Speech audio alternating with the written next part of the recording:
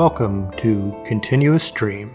Today, Part 1, Chapter 6 of Kells, The Gospel of Columba, a novel by Amy Crider.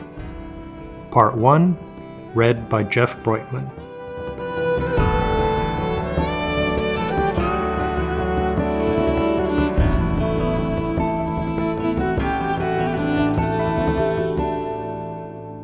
Chapter 6 Over the Sea.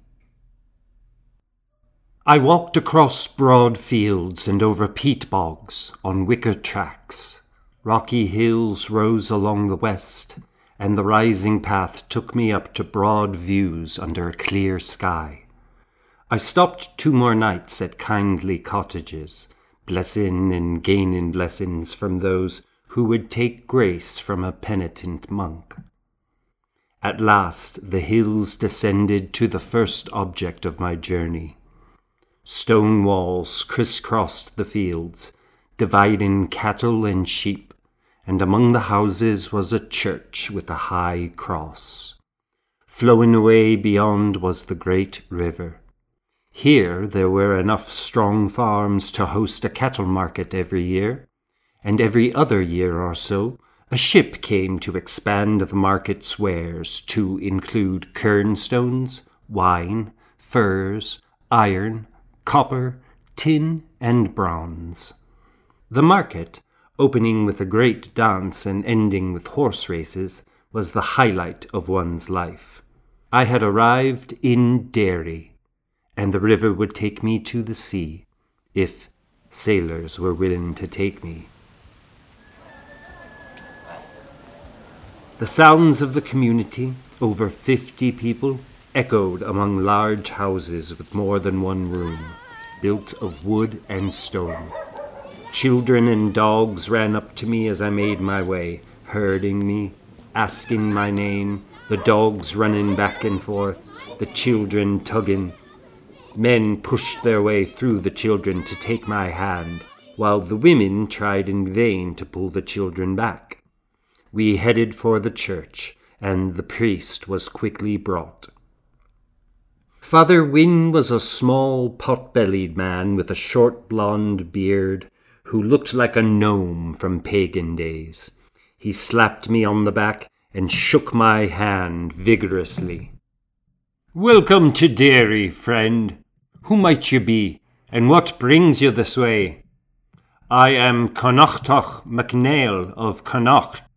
I'm on my way to take the vow of white martyrdom at Iona.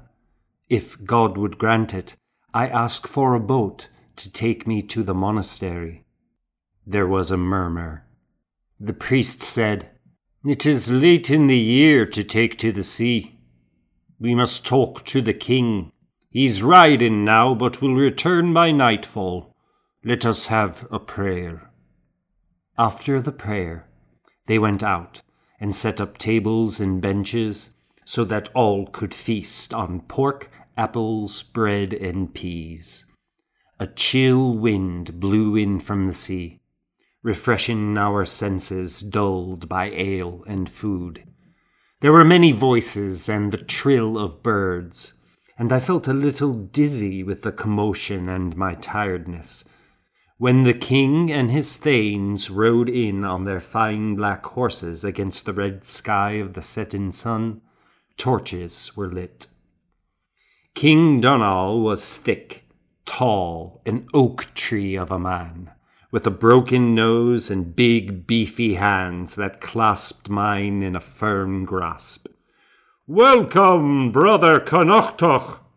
Let's eat and drink and save business for the daylight."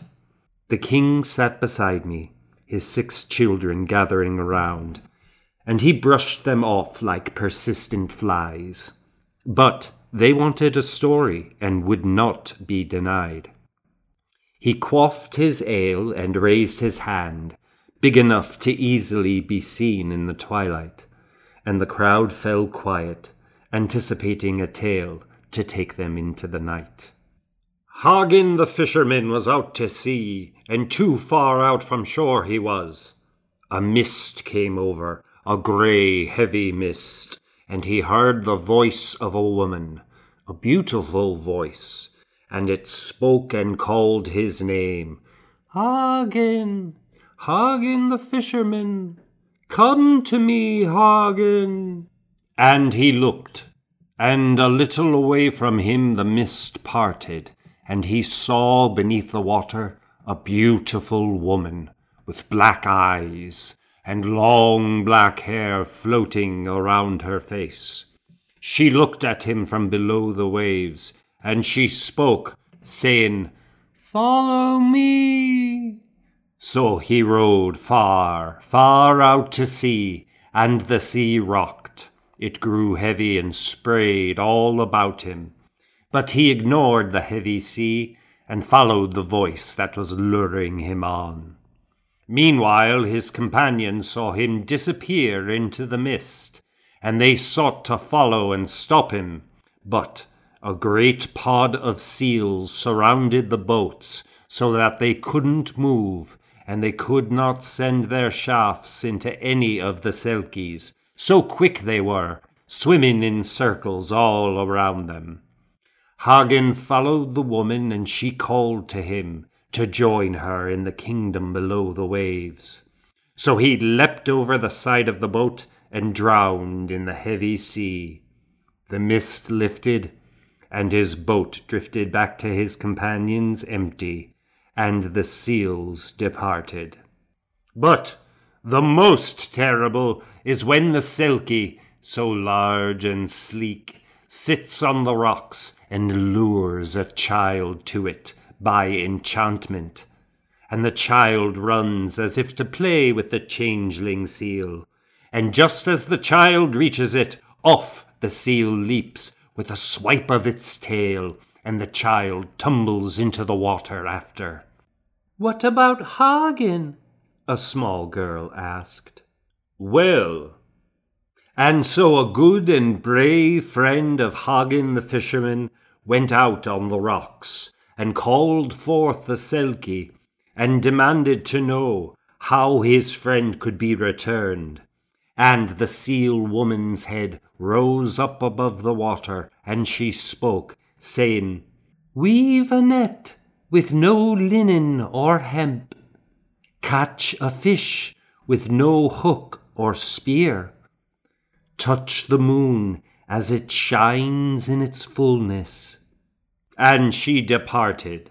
So he thought. After he thought a while, he pulled all the seaweed off the rocks and off the beach, and wove his net from the seaweed. He went out in the deep night with his seaweed net, and caught fish with no hook or spear. And in the night the shining moon reflected on the water, and he touched it. Just as he touched the shining reflection of the moon, his friend Hagen burst up through the waves, retching and nearly drowned. His friend threw the net around him and pulled him into the boat. And that was the only time ever a man returned from the changeling seal's watery doom. That night I dreamt Una and I were children riding in a small boat. A storm rose, blackening the water, and the boat rocked in the fierce waves. Suddenly Una stood up, pointing. The boat pitched and she was hurled overboard. I scrambled to the side, shouting her name as the water swirled and rain lashed my face. Then I heard the sound of a distant bell. A huge yellow moon rose through the waves. The moon in the water turned into Una's face. I reached and clasped her hand, pulling her up from the depths. When she burst through the surface, I awoke. I had slept in the priest's house, where a silver cross hung over the table, gleaming in the firelight. It was the first thing I saw when I opened my eyes.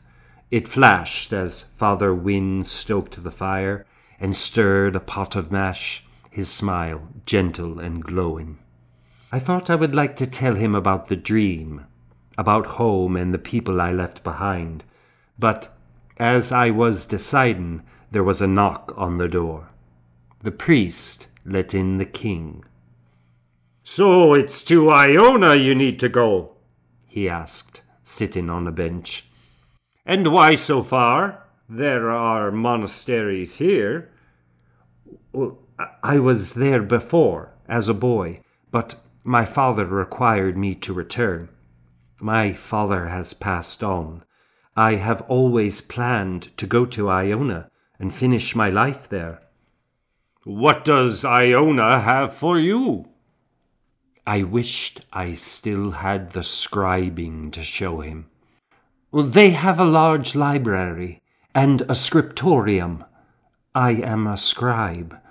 Though it has been many years, I still remember. My Latin is still good. I seek to offer my labor in this to God. It is truly a holy mission." "It is late to travel over the sea." My words rushed out in nervous excitement. "This is a blessed cause. I plan to scribe a great new gospel, a holy book, something that will live forever. God has called me to fulfill this destiny. Your men will be most blessed if they help me. Truly, they could not do anything more deserving of grace." The king ate his bowl of mash quietly. With a nod, he said, "Let me inquire." He went back out. I wondered if he would let me speak to the men. It is strange to me now. I never expected no for an answer. I never thought there would be any difficulty, though I was asking to travel a long way at sea in winter. I thought God would still the waves for me. The king returned. "I have 7 men here, 7 brothers who sailed together in the big curragh. They say they are willing, as it will be a blessed mission. They will need help across the sea, and will find more sailors in Port Béal and Tra. They know the way, all the way to Iona. It is a hard voyage. We hope it will secure a great blessing to take you to your calling. You will pray for us at the monastery?" "Oh, yes, certainly." He brought his hands together. "That's it, then. They will be ready to leave tomorrow." We ate some more mash, while Father Wynne read from the Bible, making numerous mistakes. I spent much of the day inside the church, and the brothers came to meet me. They were 7 strong men in their teens and 20s, taciturn and stoic. The oldest served as their captain. They asked to pray together with Father Wynne. The next morning, everyone gathered on the riverbank to see us off.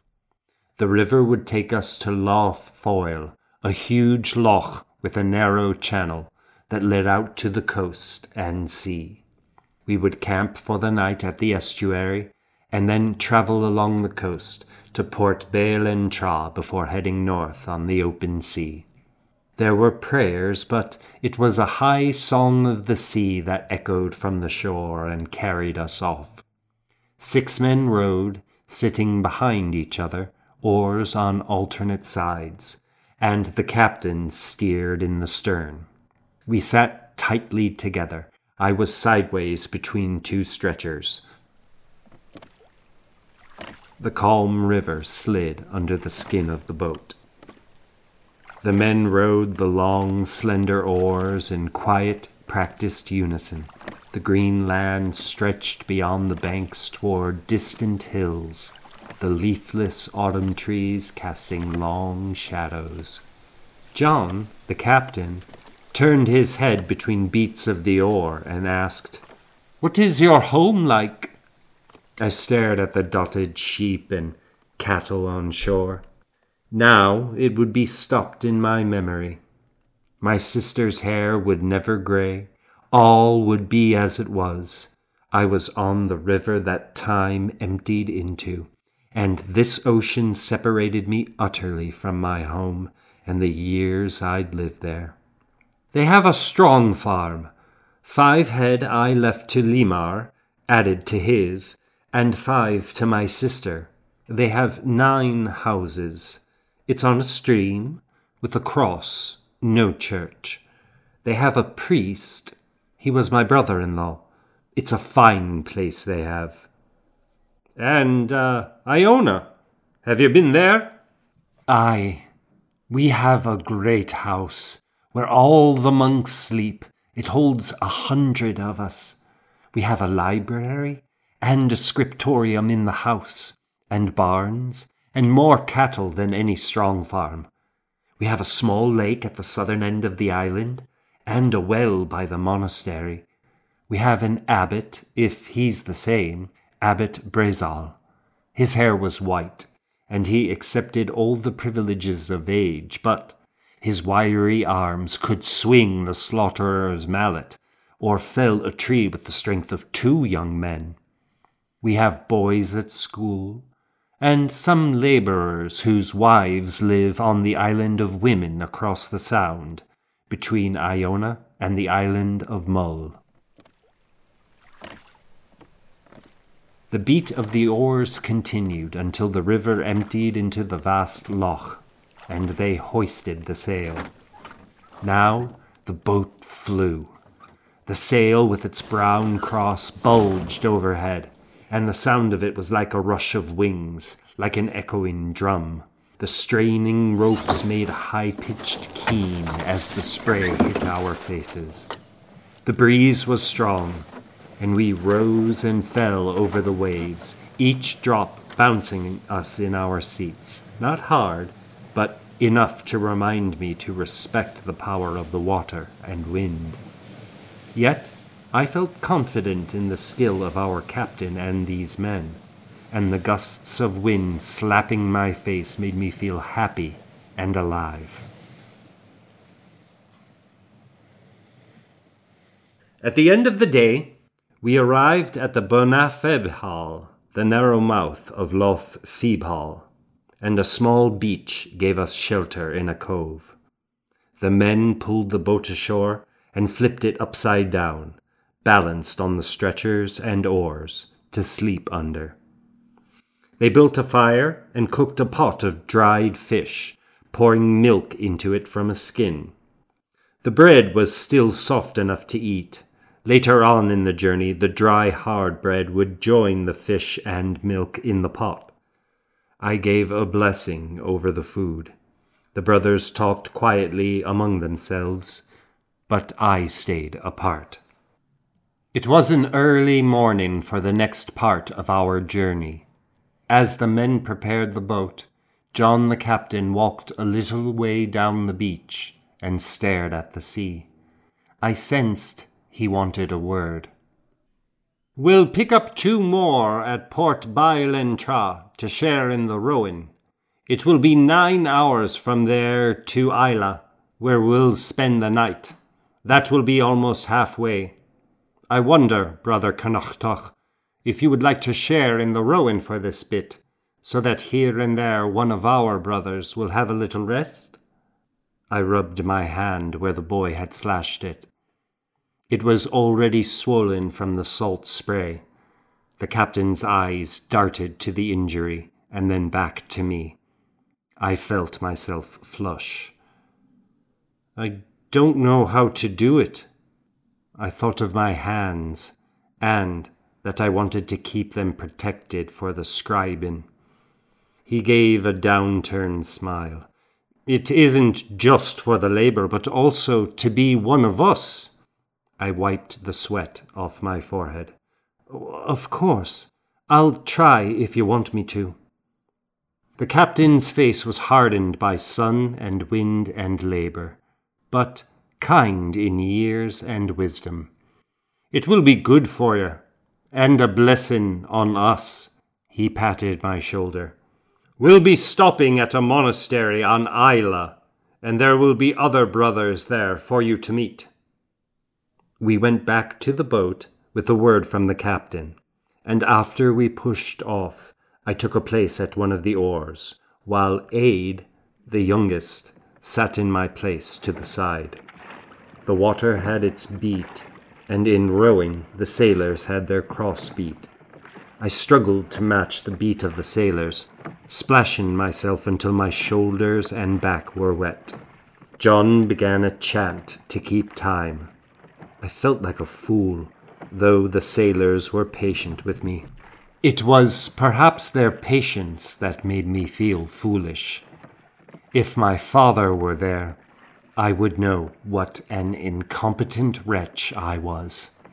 I nodded in time to the chant and pulled. We strummed the water with the slender oars, the music of the sea a vibration in my body, pulling me in its rocking motion. Down and pull and lift and drop into the trough.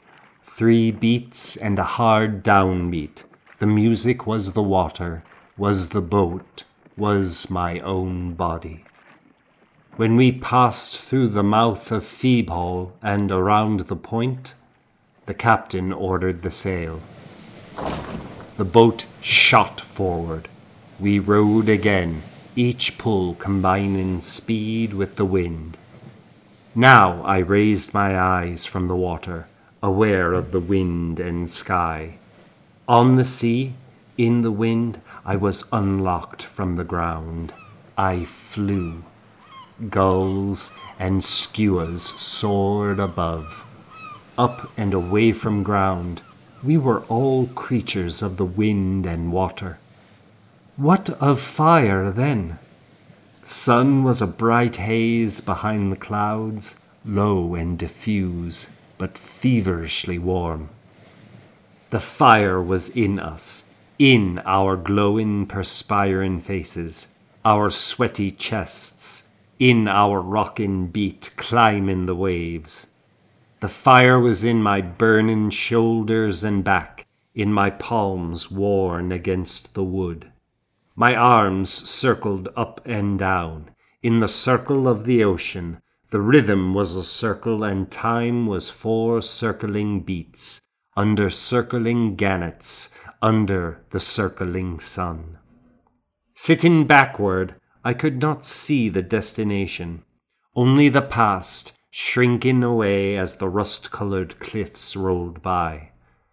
But after 2 hours, the beat that had driven us changed. The captain steered for land and ordered down the sail. I turned my head to see. A crescent harbour curved into a long point. Port Bel-Ancha. It was midday, and the low green fields and stone houses glistened, a welcome sight after the harsh cliffs. Along one side of the harbour was a stone quay with wooden posts, where a small crowd had gathered, having seen the boat coming. When the boat was tied to the quay, I stepped out in turn, swaying unevenly. Aid put his arm around me to steady me. A man in the front of the crowd shook hands with the captain. "John, I didn't expect ye with winter so close on," he said. John put his hand on my shoulder. "This is Connachtach, on his way to take the vow at Iona. Connachtach, meet Oswy." All eyes were on me, and I tried to stand up straight. I felt I would vomit, and locked my eyes on the horizon, trying to still the swell in me. Oswy said, "You're lucky for now. It's unusually calm and mild, but the sea could betray you at any time." "We're bound to try," the captain said, "and we're looking for 2 more men to alternate the work with. The first leg to Isla is a long, hard row. Come and eat and rest, and we'll see about it." We moved up the shore. Various carrachs and coracles were upturned around the houses. They brought out benches and a pottage of dried fish, the smell strong in the air. I sat between John and Oswy. The glowing faces of the taciturn sailors reminded me of the faces of the monks in my youth, of men who didn't speak much, but felt deeply. As the ale flowed and the women laughed, they repeated the tale of the Selkies, and tales of Fergus, who built the Giant's Causeway from Hibernia to nearby Staffa. After the feast, John and Oswy talked quietly together, apart from the rest. Oswy called over 2 boys on the cusp of manhood. Some of the crowd watched and grew quieter. The women ceased laughing. Oswy turned to the group and said, "Arkil and Aaron will go." He indicated the 2 boys. "Come, let's not be so grave. We'll have a song." A young man put a pipe to his lips and played a fast jig, and the children danced. A woman approached me. "You must go? Wouldn't you like to wait until summer?" Her large grey eyes softly loomed at me. "I cannot wait." The woman turned and gazed at one of the boys. He was dancing, his brown curls bouncing with each step. She turned her gaze back to me, her face uncertain, her eyes frightened. "The seas are heavy this time of year." "I have no fear. We are blessed on this mission." I write these words now with shame. At the time, I only folded my arms and nodded with a face blank and ignorant. She looked at me in surprise. I sensed she didn't share my confidence. She seemed to want to say more, not knowing what to say. "There are no monasteries where you are from?" I smiled in a knowing, fatuous way. "Not like Iona. There is no other. I will scribe." I said this as if it answered everything. Her face was puzzled and somehow pitying. Now I started to feel uncertain. She crossed herself and walked away toward the dancing children. I sought out the captain, who was admiring a new coracle nearby. "Will it be a very rough crossing?" The captain tilted his head. "Yes, you may be sick." "I didn't mean that. I meant—" I hesitated to finish. The captain looked up calmly. "It could be rough, and if we are lost, it is a large portion of Derry men we take, and the 2 boys, but that is always the risk. We have a mission to honor, and we will." I looked away at the dancing children. The woman who had spoken to me stood with her arms outstretched towards her child, who spun and danced. I held out my hand to John. "I'm very grateful to you, to all of you, but we will not be lost. God will watch over you." He took my hand. "The risk is yours too, but you will pray, and we will pray, and we will all be brothers together now, brothers of the sea." The next morning, they asked me for a prayer to bless the voyage and keep the wind steady. Everyone stood together on the beach in silence as I spread my arms in prayer. "Dear Lord, and dearest Saint Columba, we ask you to be with us on this journey that we undertake in your name. As you control the wind and move over the sea, we will know your divine presence. We seek only to do your will with all our strength and courage, knowing it is you who provide them to us. In Jesus' name, Amen." We pushed off and raised the sail.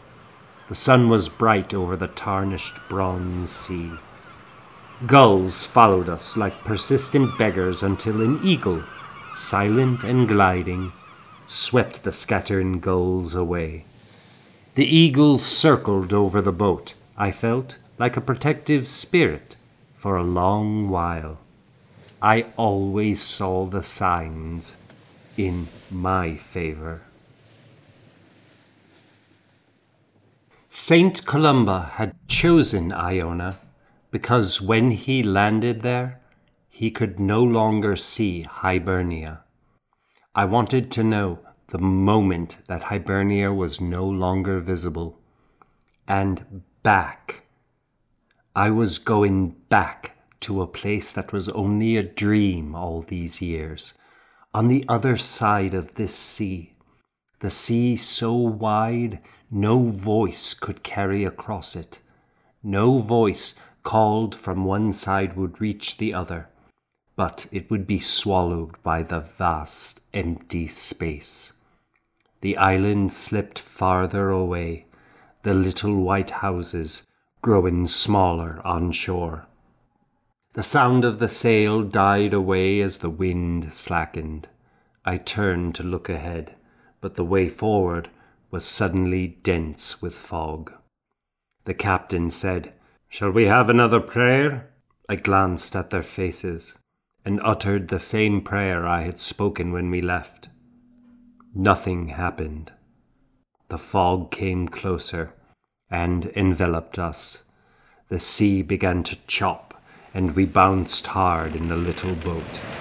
The wind sprang alive again, and the boat heaved as the sail filled. But it was a twisting wind, and the boat spun. Quickly they worked to lower the sail. Bouncing, spinning, we rowed to counter the waves and wind. The fog lifted to reveal a school of basking sharks churning the water, their round, stretched open mouths the size of a man's head, lined with concentric teeth. One swam under the boat, its fin scraping the thin hide of the bottom. It came up and turned to eye us. "So proud of your teeth, are ya?" the captain shouted. The wind blew harder, and the waves rose in steep hills. As we came down from a heavy chop with a hard thud, the young boy Aaron suddenly pivoted over his oar and flew out of the boat. I grabbed it before it slid away. "Aaron! Grab the oar! Here it is! Grab it!" We couldn't see him in the grey waves and mist. The captain struck his bell to give the boy a clue where the boat was. I pulled the oar through the water. "Grab hold!" Then I prayed with words that sprang without thought, my voice hoarse and choked. "Oh God, have mercy, we are nothing but dust, sinners, and as men the weakest of all creatures. Oh God, have mercy, because we are all guilty, and our boat is so small, our boat is so small." We were like a reed in the surging current. The bell echoed loudly in my brain, the sound that had to tell Aaron where to swim. The circling sharks churned the water. All was chaos. We were all wet with the fog and spray. The looming, frightened eyes of Aaron's mother filled my mind. I had promised her God's blessing. This was my promise. I couldn't pass it off to God. It was up to me as God's instrument, as the one who promised. We rowed against the chop to keep the boat in place. There was a shadow in the waves. Not knowing if it was man or beast, I aimed the oar towards it. Something weighed down the end. I pulled. It seemed a long while that the 6-foot oar came into the boat, inch by inch. It grew heavier in my hands. There were arms and legs hands and a face. I pulled the boy in, the boat tipping close to capsizing, but the others steadied it with all their skill. The end of the oar was bitten off. The boy fell into the boat face down, blood pouring from his foot. I slapped his back until he coughed and retched, groaning above the sound of the waves. We turned him over and tore strips from our tunics to bind his bleeding foot. The foot wasn't entirely gone. He'd lost his little toe. "Am I alive?" he said between gasps. I pulled him into my arms and hugged him to warm his body. I felt sick and dazed, and ached all over as we bumped up and down. "You're alive, thanks to Connachtach," John said. This only filled me with shame. The fog began to turn into droplets of a light rain as it lifted, and more of the great sea extended around us. The fog became lighter and more transparent, until it trickled away and some blue appeared in the sky. I didn't know which way was which in the vast grey sea. The heaving waves died down and my stomach began to settle where it belonged. Tall brown islands of rock rose in the distance, and the captain steered with a confident face. Aaron lay down as best he could in the crowded boat. The sailors resumed their chant. Now it was only effort, our effort, alone in the sea. It was still hours of rowing, even when we could raise the sail again. We took turns, changing twice an hour, at any time 2 men resting. It was colder now, but it was heavy work, and I sweated. When I was too exhausted to think about how far it was or where I was going, the captain said, "The tide won't let us go to the lee side of the island. It's the ocean side for us." I looked up. There was a green island, at last.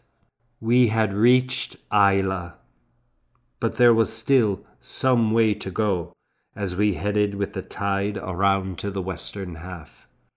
I wondered where we could find port among the straight brown cliffs. But the captain knew, and steered us toward a tiny beach. On the ocean side of the island, the chop was heavy, and we fought to head to the sandy stretch. Then we hit the racing tide and were almost thrown onto the beach. We pulled the boat ashore, and all knelt in a silent, spontaneous prayer of thanks. I carried Aaron up the beach to a grassy spot. A light appeared above us in the dusk. 2 monks came down the hill onto the beach, one carrying a torch. The monks were freshly shaven and tonsured, their faces smooth as shells, shiny in the twilight. "Peace to you, brothers. I am Brother Soane, and this is Brother James. We saw you on the water. Will you come to the monastery and be fed? Our guest house is small, but we have a pot on the fire." Captain John answered, "We have a wounded boy. If you could dress his wound properly, we'd be grateful. We'll be grateful for a meal, and, if you have one to spare, an oar, as we lost one to a shark. Our brother here, Connachtach, is seeking to become a monk." "You seek to join us here?" Still breathing heavily, I put my hand over my heart. "No, Brother Soane. I am on my way to Iona, but I would like to stay for a day, if my brothers here would give me the time. I have a favor to ask of you, an offering I seek to make." Brother James said, "Do you know of the happenings at Iona?" No, they no longer have a master scribe. I remembered my old teacher. Has Luke passed on? No, but he has suffered a stroke. He's blind. He taught me. He taught me not just the skill, but the joy. I blinked back tears, trembling, overwhelmed by everything. "Let us pray," Brother Sohn said. He led us in prayer while I felt dizzy from hunger and the hard hours that had passed. Then the monks led us up the hill and across the island to their house. Brother James carried Aaron into their infirmary. A pot hung over the fire in their stone hall, and the smell of stewed pork filled the air when they joined the 20 monks of the small monastery. We ate in silence, except for the echoing words of Brother Sohn, who read from the Gospel. We huddled together in the tiny guest house. It was a cold night, and I clung to the thin blanket, wrapping it around myself. The next morning, Brother Sohn came to me. I knelt before him. "I have a great favor to ask." The brother motioned for me to speak. "I intended to bring a parchment of my scribing, to show the abbot at Iona, to prove myself. I had one, but lost it on this journey. May I spend the day here and have the use of your scriptorium to write a new one?" The brother beamed at me. I felt my heart lighten. "But," Sohn replied, "it is up to the abbot.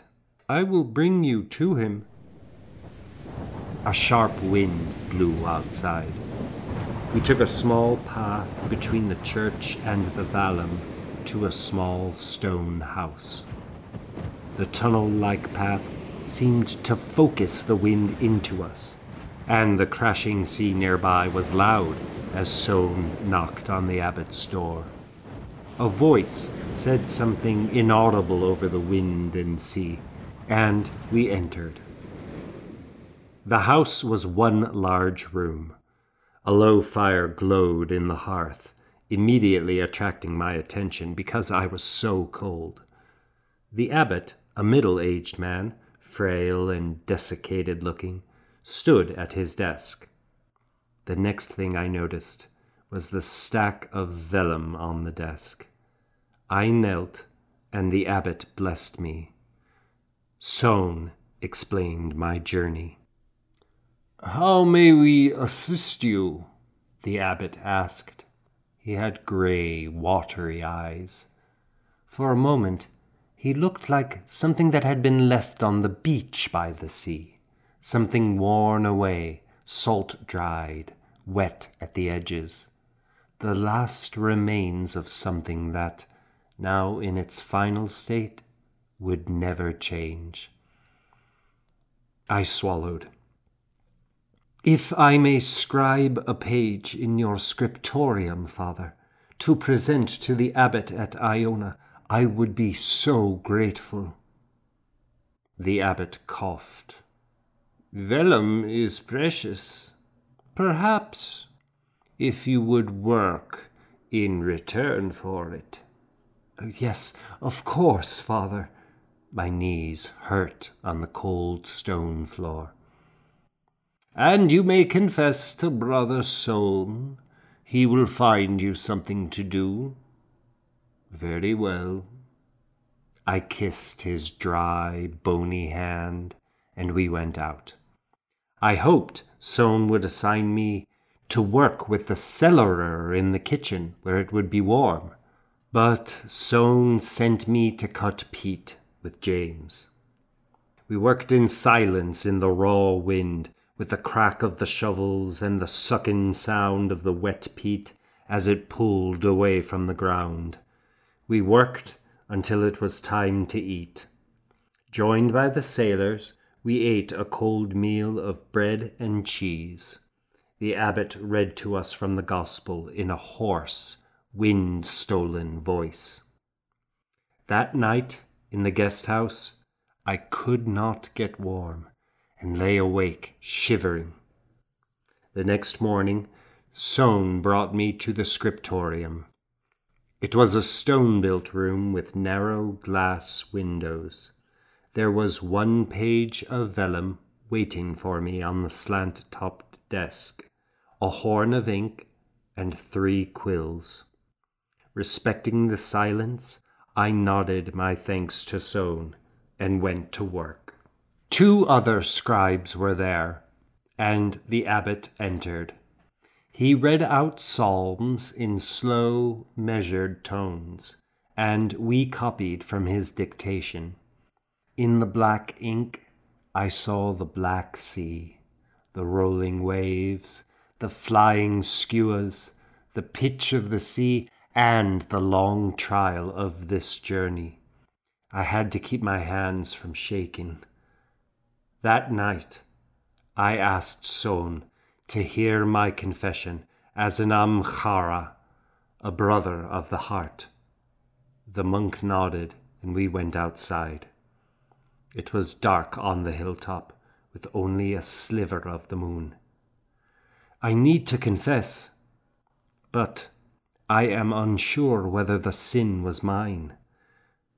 I explained about leaving my family behind, parting in bad feelings, and the injury to Aaron. I didn't mention his mother's eyes. Brother Sohn listened, looking away with a distracted air. When I finished, the brother's face grew stern. "What do you seek?" "I seek absolution, I suppose. But I don't know that it was really my sin." "You suppose? Do you think you are somehow free of sin?" The brother's eyes narrowed under a furrowed brow. "And what of the murder in your heart? The little everyday murders of the flawed soul?"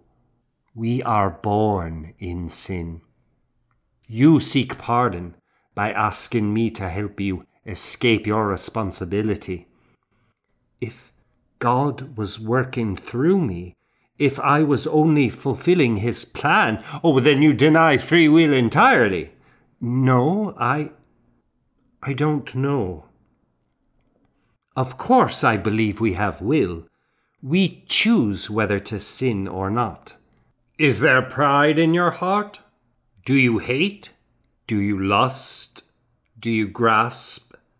Sin lives inside you and eats like a worm in the gut. I cannot answer your question. You ask the wrong question. I do think you proud. None of us is above sin. I can hear your confession if you take responsibility. But if you do not, then I cannot help you. Confession is not contingent. It does not say, absolve me just in case I am guilty. Nor can one confess as a formality and expect absolution. Confession springs from remorse that burns in you, an inferno of remorse, seeking the cool water of grace. I say this not as one above sin, but as one who drowns in tears of remorse. For we are all guilty, my brother, you as well as I. I do feel remorse. I didn't mean to deny it. How do you feel about Dermot now? About Limar? I don't know. In the dark, Sohn's face wavered, ghost-like. We are commanded to love. Now I think you hate them. We hate those who teach us lessons. Are you afraid? Fear tightened my throat. I don't know. Afraid of punishment? Perhaps. My heart pounded in fear. Sohn touched my arm. I ask you one more question. What if there were no punishment? What if I could promise you that you would never be punished for what happened? I'd like to leave you with that thought a while. I remained alone, outside in the dark. The wind tore at my thin woolen clothes, stinging the swollen cut on my hand. What if there were no punishment? I imagined such a world where there was no justice, random and chaotic. Anything could happen. Anything. I shook with cold and fear. The world could not be like that. Sohn returned, holding something. We did not need to speak.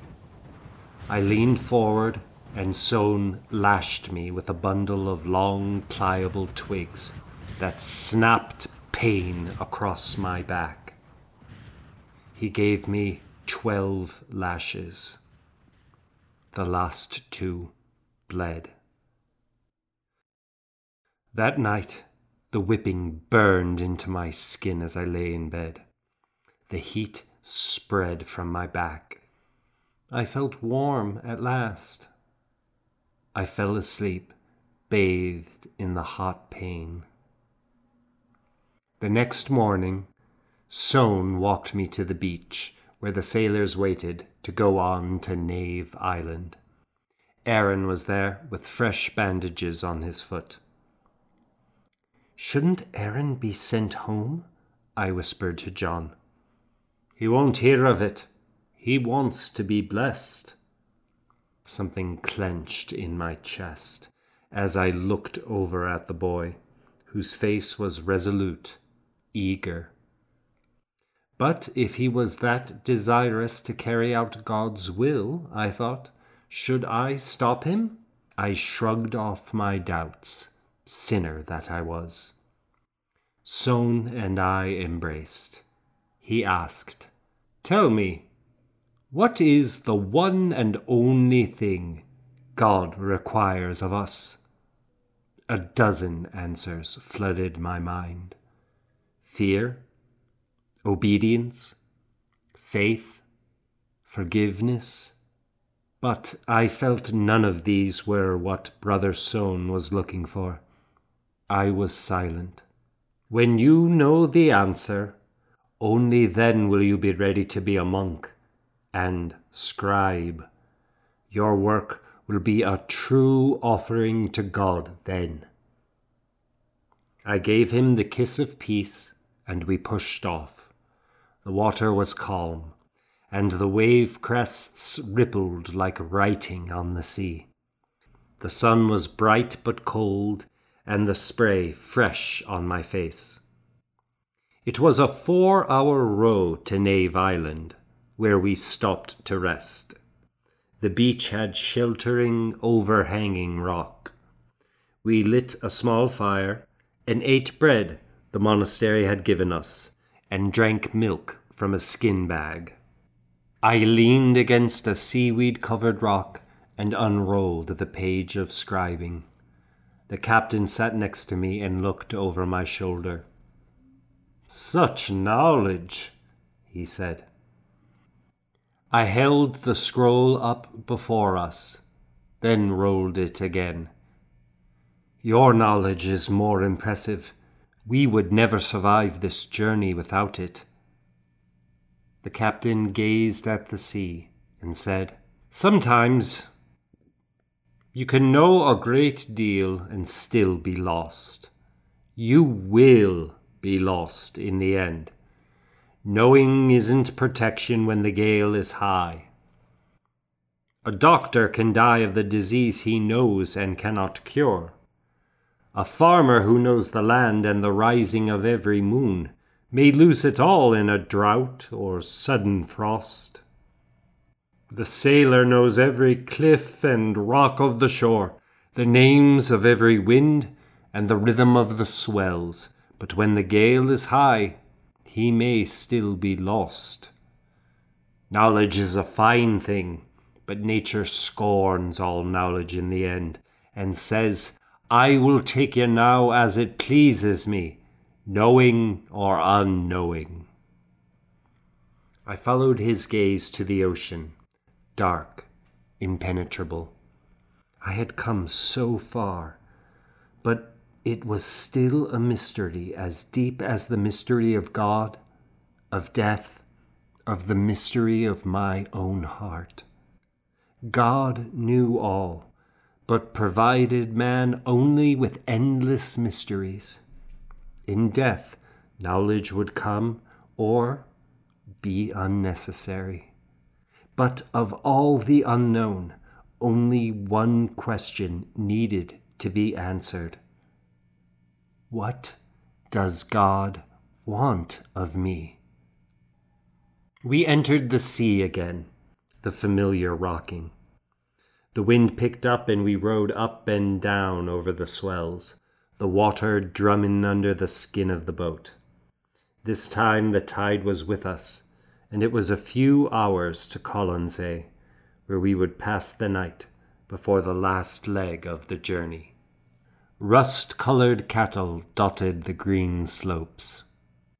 The little bay was surrounded by long, protruding fingers of rock. As we hauled in, children ran to the beach, followed behind by their folk. The sailors scooped children into their arms, and the children cried, "Stories! Tell us!" At the head of the parents, the king arrived, trotting on short, stubby legs, his head and face framed in blonde curls and beard. He extended his hand, introducing himself as Congal. John knew him already. "This is Carnachtach, a penitent on his way to Iona." The chief tossed his head and considered, then beamed. "It might do. Come in. Let's eat and we'll tell our tales. I have 2 creatures I might send with you." We walked up the slope, past the cattle, to a farm of 10 wattle and daub houses, their foundations green with spongy moss. The sweet smell of peat fires hung in the air. They noticed Aaron's limp immediately, his bandage soaked with blood, and some women insisted on tending to his wound. At first he resisted, but a comely girl with a wreath of flowers on her head took the lead, and he followed her, insisting he was in no pain, though his clenched jaw told otherwise. Inside the king's house, our host sat me down on the one cushioned chair. "For he is a wise and learned man, taking the white martyrdom." A child asked, "What is the white martyrdom?" Congal said, "A pure life, my little rascal." I replied, "The green martyrdom is the martyrdom of penance. The white martyrdom is exile in the monastery, giving up everything you have, including your kith and kin. And there is the red martyrdom. That is blood sacrifice." "As many saints have given," Congal said, "and any monk is ready for." The children looked in wonder. "I'll show you my scribing." I got up and spread the parchment out on the table. "Is this the word of God?" our host asked in awe. Everyone crowded around the table to see. "It's a psalm. In Latin, it reads, 'Sacrifice and offering you do not want, but ears open to obedience you gave me.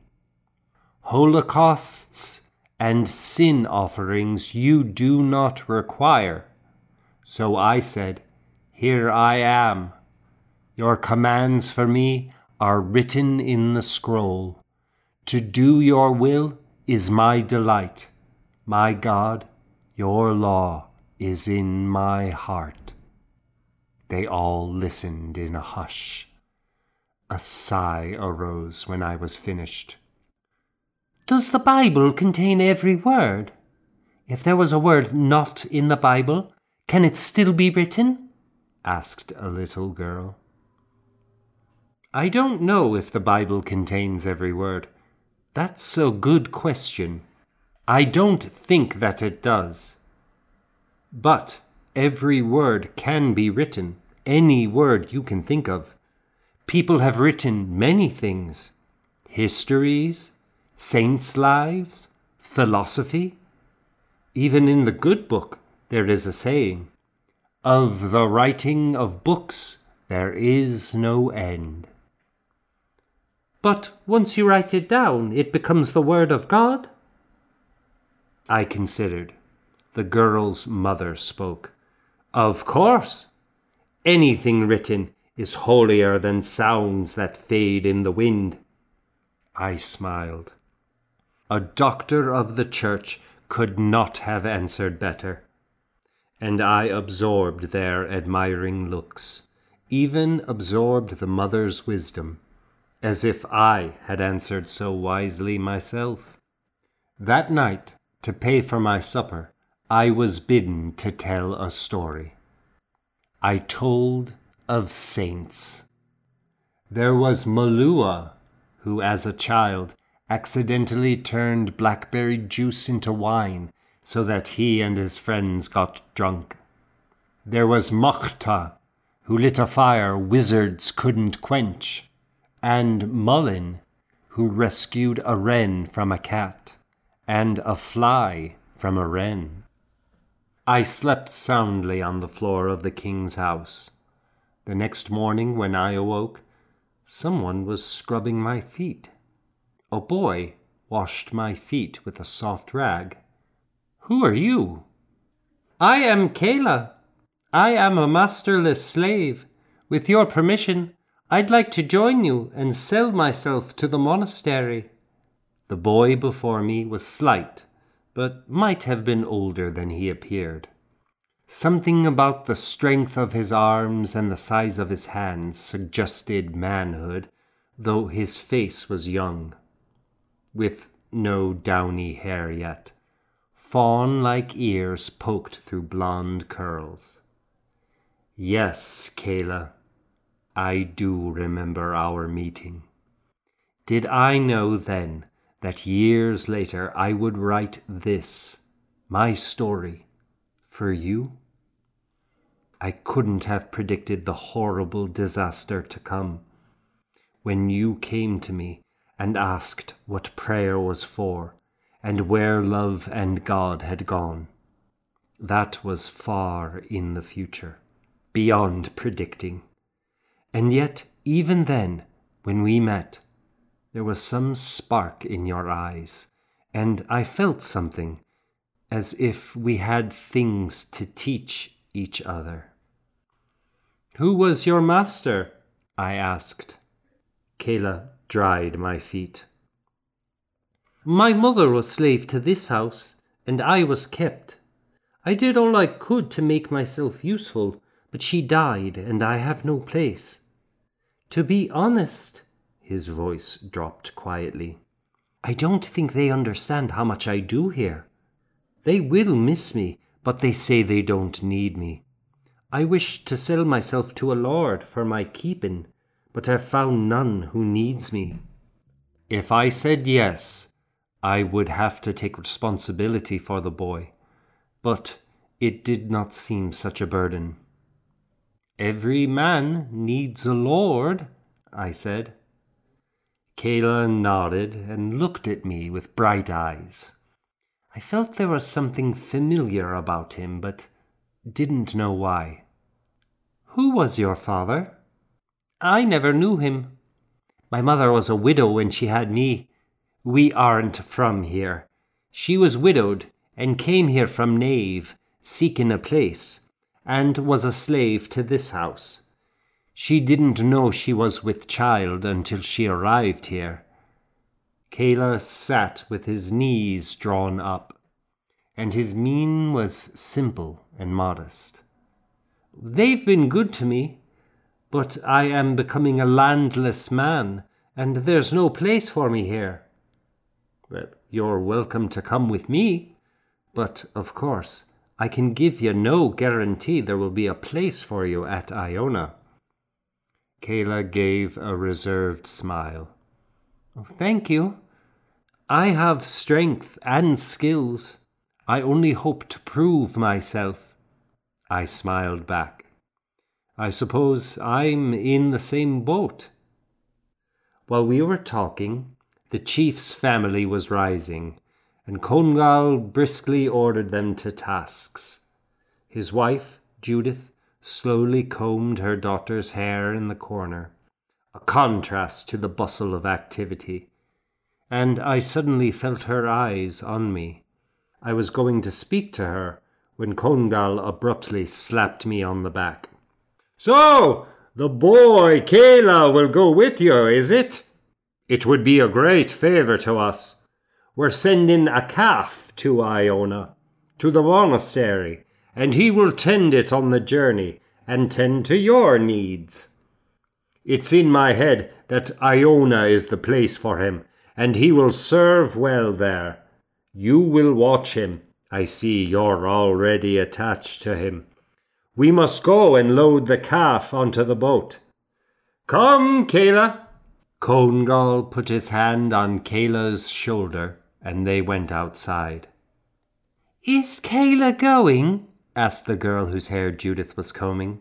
She was the girl who had asked me about the written word the previous night. "Yes, he's coming with me," I said. "I don't want him to go."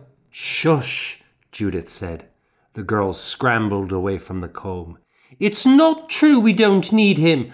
I said enough. Go out to the coop and gather eggs. Then let the chickens into the field to feed on the grubs." "Kayla always helped me." "Don't be selfish. You're big enough to do for yourself. Later I'll let you comb my hair." "I won't ever comb your hair if you send him away." Judith swatted the girl's backside. She let out a shriek. As she ran by me, she said, "I hate you." I wasn't sure if she meant her mother or me. I waited in front of Judith, sensing she was going to say something. She put the comb into a leather-covered box. Everything about her manner, as she began to gather her sewing things, was slow and deliberate. She picked up a blue tunic and settled it into her lap with the needle and thread. All this while she wasn't looking at me. Now she stared down at her mending. "You will find the boy useful," she said. "Why don't you?" She sewed tiny stitches in yellow thread along the hem of the garment. "His mother had the gift of second sight. She knew her place, of course, but she saw him destined for something grand. Perhaps she had her head in the clouds. I think she might have given him ideas, though. And if he has such a destiny, it's not to be here. We have a king, my husband, and he has 4 sons. There's no place for ambition here, if ambition he has. I think his mother had ambitions, God rest her soul." She paused in her sewing and gave me a steady look. I don't say the boy ever acted proud, or even that he believed her prophecy. But I think perhaps he does have a destiny, and here is not the place for it. Not among my sons.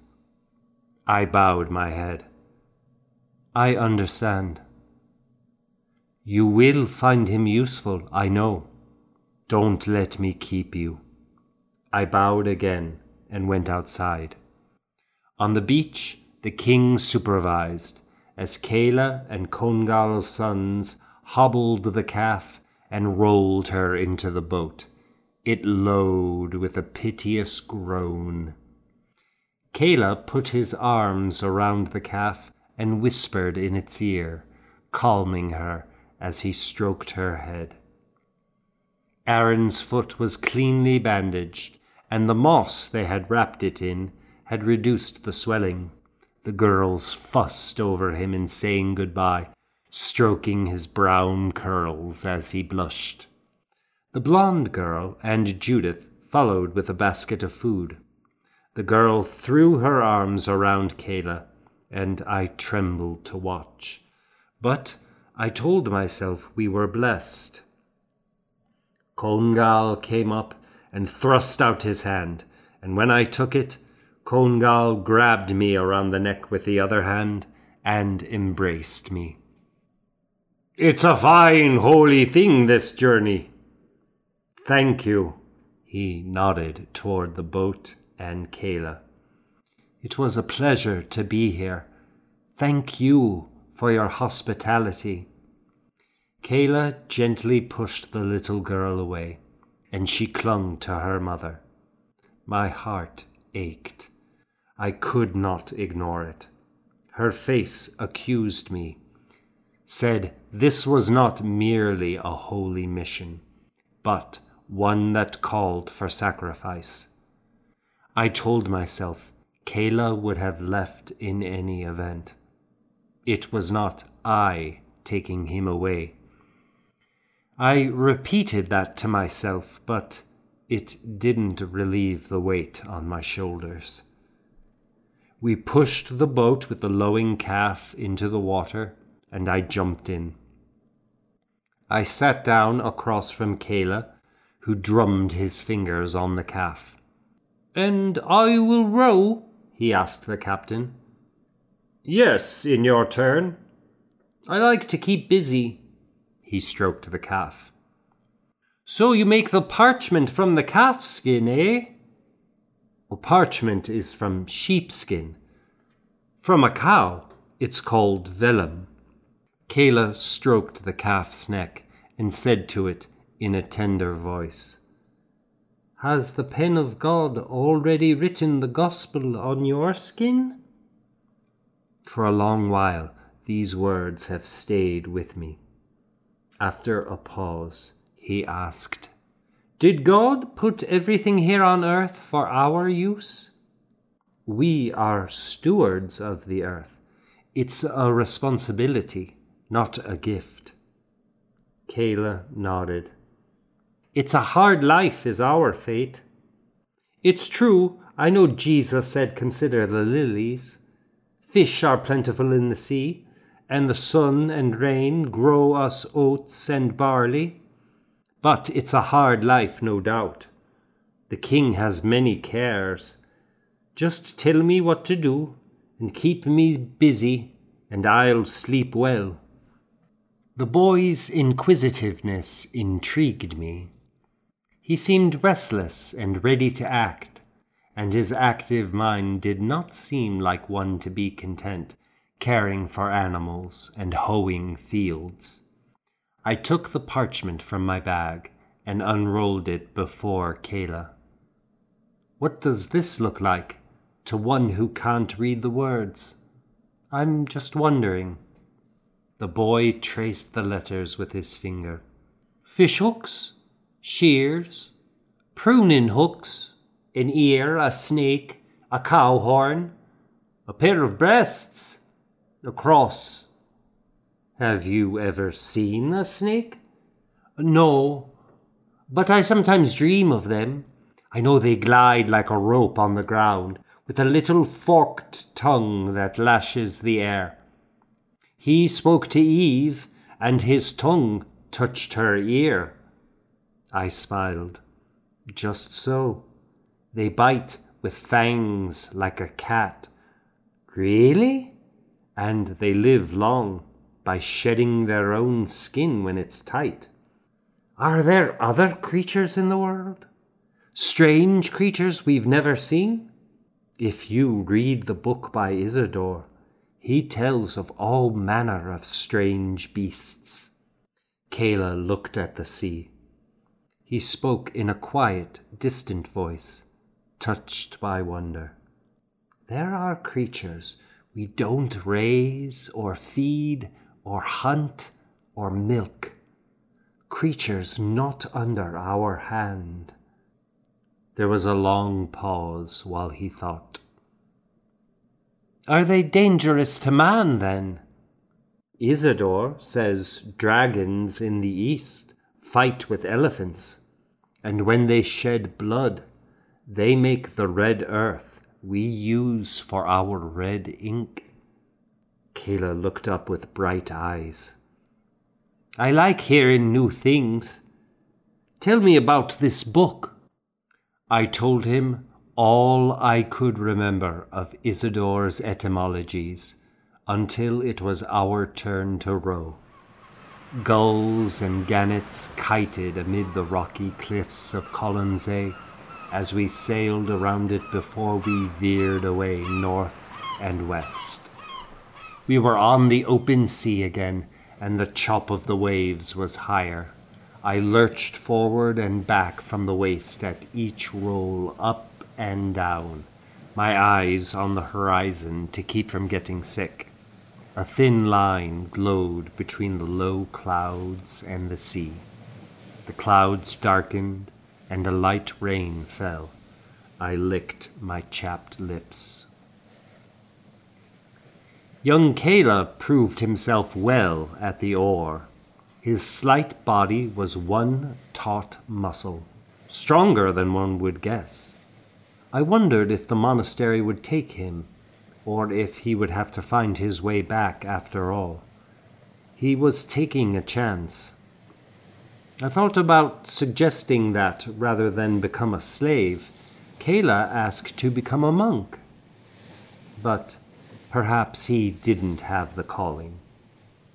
A gannet floated overhead, so gleaming white, another small creature that was strong as any man, to hold itself aloft in the wind with taut sinew and hollow bone. It descended and skimmed over the water, showing us the way. A dark land appeared from the clouds, behind the tall Torrance rocks. But the tide worked against us. We rowed hard. The chop had died down, but the smooth water belied the heavy current that pulled us back. The captain struck the bell in time to keep us at the pace. Suddenly the wind rose, a twist of the wind that caught the sail and pulled the boat with a fierce blow toward the high jutting rocks offshore. Weather-sharpened crags, looming in the twilight, the sun glinting on their orange and black tiger stripes. We lurched toward the immovable boulders, which were ready to grind the boat into splinters. John took the steering oar with both hands and ordered the sail down. Kayla turned to me, his face white and tense. We veered closer, the waves pounding loud against the rocks. The spray mingled with the drops of sweat flying off the sailors' heads as we dragged the oars through the sea, the boat zigzagging in the confusion of the tide, running counter to the wind-blown chop of the waves. For a while, our rowing did nothing but keep us in place. We could make no progress. The shore was so tantalizingly close. The wind increased. The waves rose higher, and we took on water. When we did move, we edged ever closer to the stacks of rock.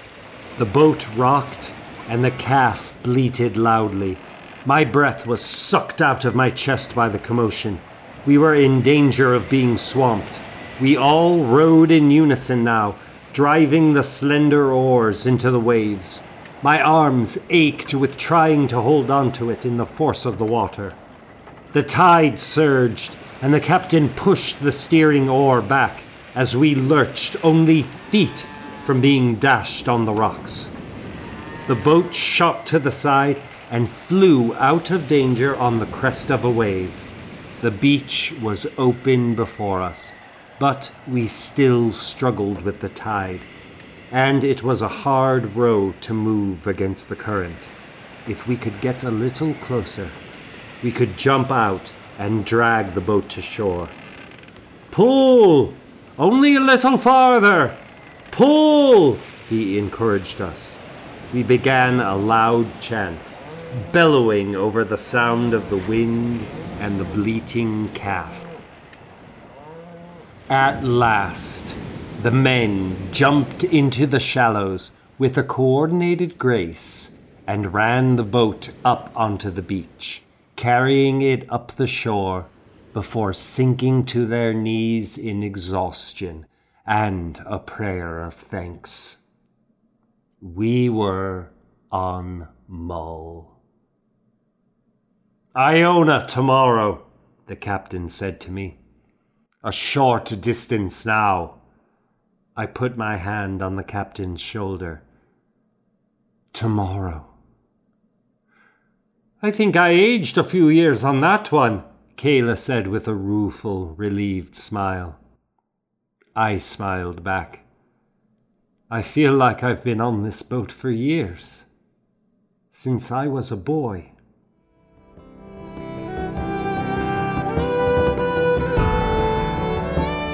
To be continued.